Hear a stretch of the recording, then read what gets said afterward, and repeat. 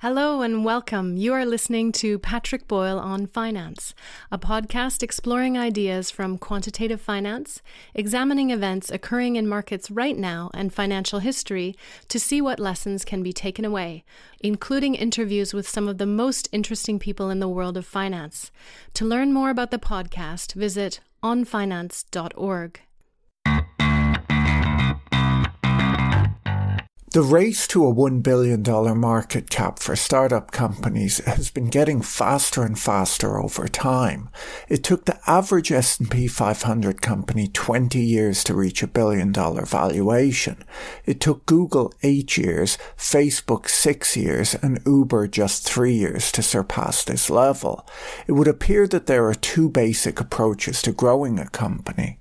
The first, more old-fashioned approach is to come up with a good way of making money and then try to do more of it. The second, more innovative approach is to find something that loses money, scale it up as much as possible, and then eventually try to find a way of making it profitable. I'm not sure if that last step is actually necessary though. If you can grow the business quickly enough, your company might become really valuable long before you ever flip to profitability. The first model is of course boring, and the second model has become the dominant Silicon Valley business model over the last 20 years or so. In fact, it was given the name Blitzscaling by Reid Hoffman, the founder of LinkedIn.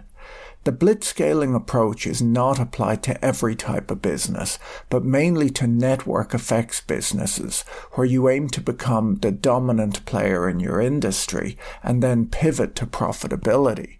A network effect business is one where the value of the product or service increases when the number of people who use that product or service increases.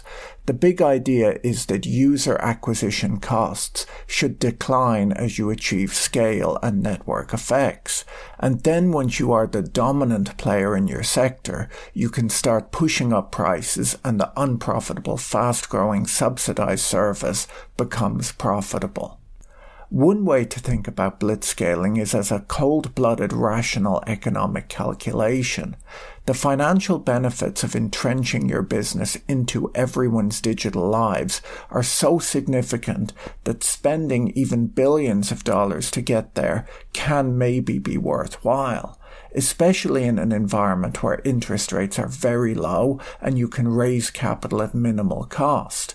You can spend an awful lot of money growing a business, and even if it takes a really long time to eventually flip to profitability, because of low interest rates, those distant and hopefully huge profits are worth almost the same, arriving far out in the future, as they would be if they were arriving tomorrow, as you're discounting these future profits at zero or close to zero interest rates. If you walk around most urban centres today, most of the firms that you see advertised on the side of buses fit into this category. Deliveroo, Getter and GoPuff are good examples here in London. These are not necessarily businesses that you would want to own outright, as they're cash flow negative and there's not a really obvious path to profitability, but their valuations have grown rather quickly, so if you were an investor, you might be up on the trade. We've similarly seen companies dump rental bicycles or electric scooters on the streets of big cities with the idea of dominating that form of transportation. Once again, I'm not sure that you'd want to do this with your own money, but venture capital firms do seem happy to do it. The way Reid Hoffman explained the term blitzscaling to the Harvard Business Review is that he took the name from the World War II German military tactic Blitzkrieg. He explains that before Blitzkrieg emerged as a military tactic, armies didn't advance beyond their supply lines, which limited their speed. The theory of the Blitzkrieg, according to Hoffman, was that if you carried only what you absolutely needed, you could move very, very fast, surprise your enemies and win. Once you got halfway to your destination, you then had to decide whether to turn back or keep going. Once you made the decision to move forward, you were all in. You either won big or lost big. Blitzscaling adopts the same perspective. If a startup determines that it needs to move very quickly, it can take on far more risk than a company going through the normal process of scaling up. This kind of speed might be necessary for both offensive and defensive reasons, according to Hoffman. From an offensive perspective, your business may require a certain scale to be valuable. LinkedIn is a good example. It would never be valuable unless millions of people joined the network. Marketplaces like eBay equally must have buyers and sellers to operate at scale. Payment businesses like PayPal and e-commerce businesses like Amazon have low margins, so they need to transact very high volumes. From a defensive perspective, Hoffman argues that your business may need to scale faster than your competitors because the first to reach customers may own them, and the advantages of scale may lead to a winner-takes-most position. Additionally, Hoffman argues that in a global environment, you may not necessarily be aware of who your competition really is, as they can appear to materialize out of nowhere very quickly. Okay, so the SoftBank Vision Fund is a venture capital fund founded in 2017, and they are maybe one of the funds that we think most of when we think of blitzscaling. With over $100 billion in capital, the Vision Fund is the world's largest tech-focused investment fund. The popular stereotype of what they do is that if there are a handful of startups competing in a new sector, SoftBank can step in and fund one of them with a huge amount of capital. Having this cash available to spend on customer acquisition gives that company an immediate and insurmountable competitive advantage. It can expand domestically and internationally at great speed, achieve brand name recognition overnight while its competitors grow slowly or even stagnate, unable to compete in an environment where one well-funded competitor can sustain huge losses in order to grow. The chosen company can outcompete everyone else by spending hugely on marketing and cutting prices to win customers. With unlimited money to spend, they can eliminate the competition altogether and dominate the category. The rapid growth will come at the expense of huge near-term losses, but SoftBank won't care as they're playing the long game, and if they own the dominant player in a big global category, surely they can eventually find a way to make it profitable. You can probably see how this approach might work, Airbnb being a good example.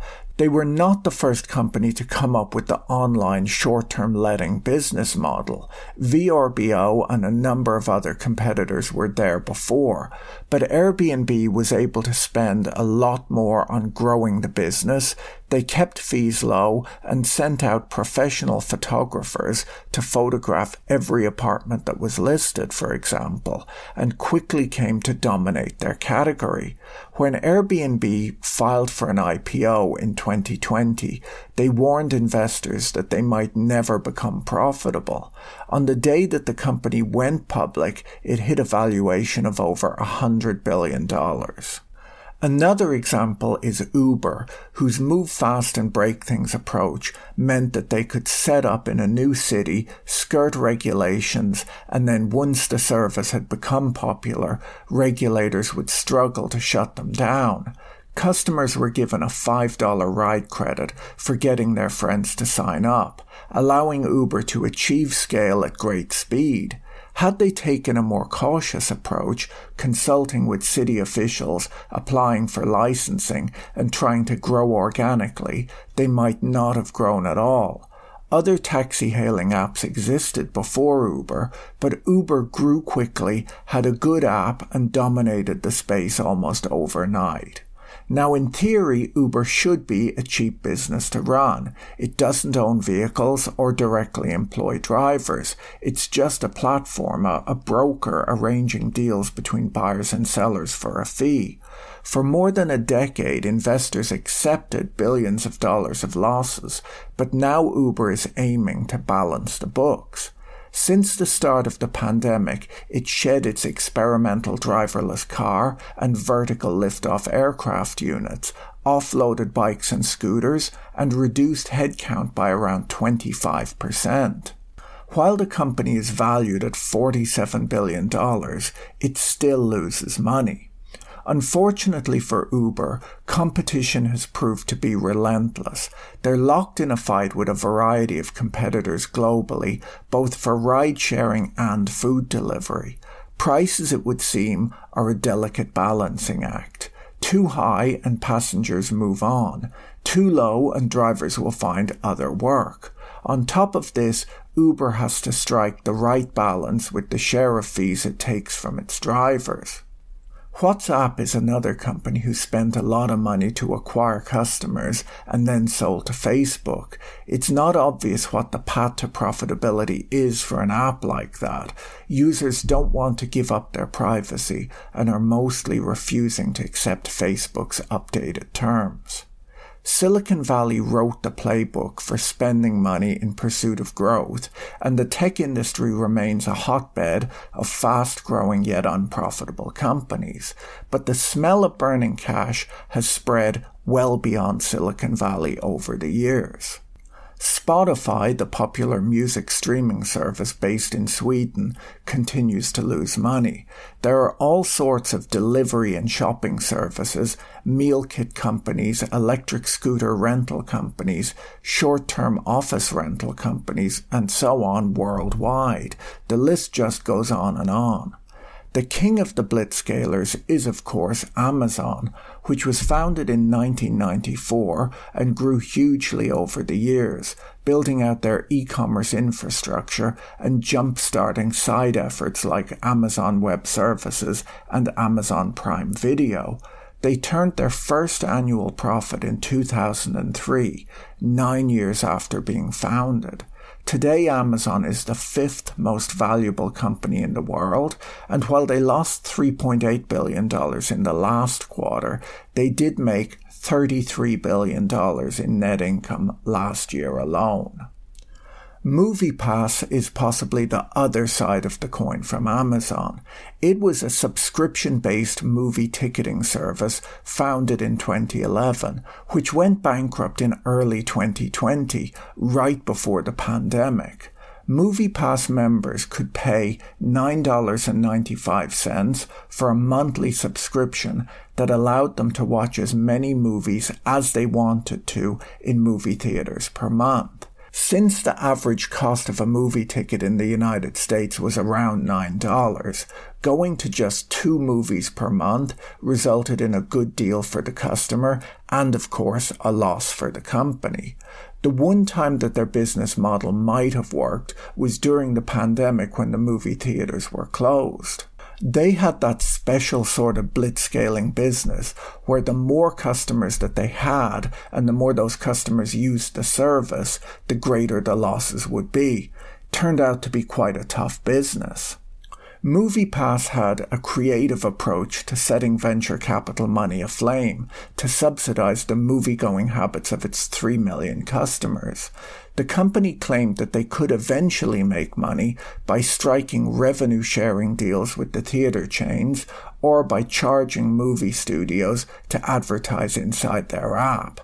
They ended up going bankrupt first, though. There's a big difference between blitzscaling a software-based business and a business that requires a lot of physical assets and employees. If you have a working piece of computer software, you can make infinite copies with very limited cost and effort. The software won't necessarily sell on its own, but if you compare it to traditional manufacturing, it's an entirely different business. Blitzscaling might make sense in that kind of case. Companies like WeWork, which was claimed to be a tech company and was allegedly worth $47 billion in 2019, had very different economics, which involved taking long-term leases on office buildings, redecorating them, and renting them out on short-term leases. To this day, I'm not really sure what was supposed to be innovative about WeWork. Over the years, we've seen that not many companies have been able to repeat Amazon's success.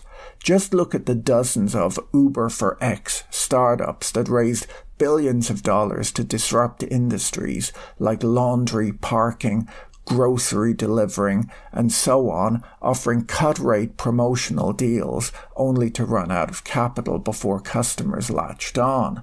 The good thing for customers of these businesses is that their lifestyles are being supported by venture capital giveaways. But how long can that last for? There is a social cost to the blitzscaling business model, as it can destroy competing businesses and be punishing for workers. In 2014, New York City taxi medallions, the physical certificate required to operate a yellow cab, were worth over $1 million. Today they're worth less than $100,000 due to competition from Uber. Mom-and-pop bookstores have almost entirely disappeared too since the emergence of Amazon. There are all sorts of amusing stories in the world of blitzscaling, like that SoftBank funded 3 different ride-hailing companies, Uber, Didi, and Rappi, who found themselves blowing through SoftBank's money, competing with each other in Latin America, each firm spending SoftBank's money to undercut the next. Maybe SoftBank should have picked just one of these companies to fund and tried to make it the global dominant power. Uber is possibly the company most associated with blitzscaling today, and it would seem that they're trying to switch to the first model of doing business, the boring one of coming up with a good way of making money and then trying to do more of it. Last month, Uber's CEO sent out an email to employees telling them that they're going to try to make money going forward. He said, "We have to make sure our unit economics work before we go big." He says that Uber will now focus on achieving profitability on a free cash flow basis rather than adjusted earnings before interest, taxes, depreciation, and amortization. He says that it's clear that the market is experiencing a seismic shift and we need to react accordingly. Now, there's nothing actually surprising about a CEO telling employees that they should try to make money and that if they're doing things that lose money, they should do less of them rather than more. But this is the CEO of Uber, after all. I should note that an economy mostly made up of unprofitable companies does have its risks. These blitzscaling companies can destroy the businesses of competing firms who aim to run at a profit, which distorts economic growth in favor of well-funded, unprofitable firms that are seeking monopoly power. Customers of these companies can do well while collecting freebies, but might later find themselves facing sudden price hikes, disappearing benefits, and meaningless warranties. For those willing to do their research, this might be a golden age of good customer deals, where you can reap the benefits of artificially cheap goods and services while investors soak up the losses. The current crop of money-losing companies may not be around forever, but as long as someone is willing to keep funding blitzscaling, there's little reason for consumers to stop enjoying the fruits of investor optimism. One question we could ask is whether blitzscaling is counter-cyclical. When the economy is booming, there might be all sorts of consumer giveaways, but as soon as the economy slows, these firms are pushed to break even or become profitable, meaning that they push up prices exactly at the point where their customer base are struggling to make ends meet. We might see inflation just because companies become less willing to lose money to grow. Once this model has made it through a full economic cycle, we'll see if it generally made money or if blitzscaled business models look as ridiculous as many of the business models from the dot-com bubble 23 years ago look today. Right now it looks like overall more money will be spent on growth than is reaped by the blitzscaling winners. A lot of the leading lights of Silicon Valley are big proponents of universal basic income, where a regular fixed payment is given to everyone in society in order to create a minimum income floor. Universal basic income might actually be the logical conclusion of blitzscaling. After all, everyone would sign up quickly for the free money being handed out, so growth would be phenomenal. There wouldn't be all of the fussiness of e-scooters, meal kits, or movie tickets to deal with. And then once other competitors stopped handing out money, the winner could focus on working out how to make the deal profitable.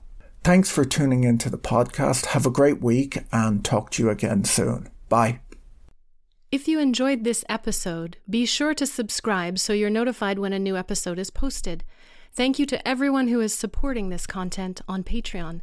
If you enjoyed this content, you can find more like it on YouTube, on the Patrick Boyle on Finance channel, or follow us on Twitter at Patrick E. Boyle. Thanks for listening. Bye.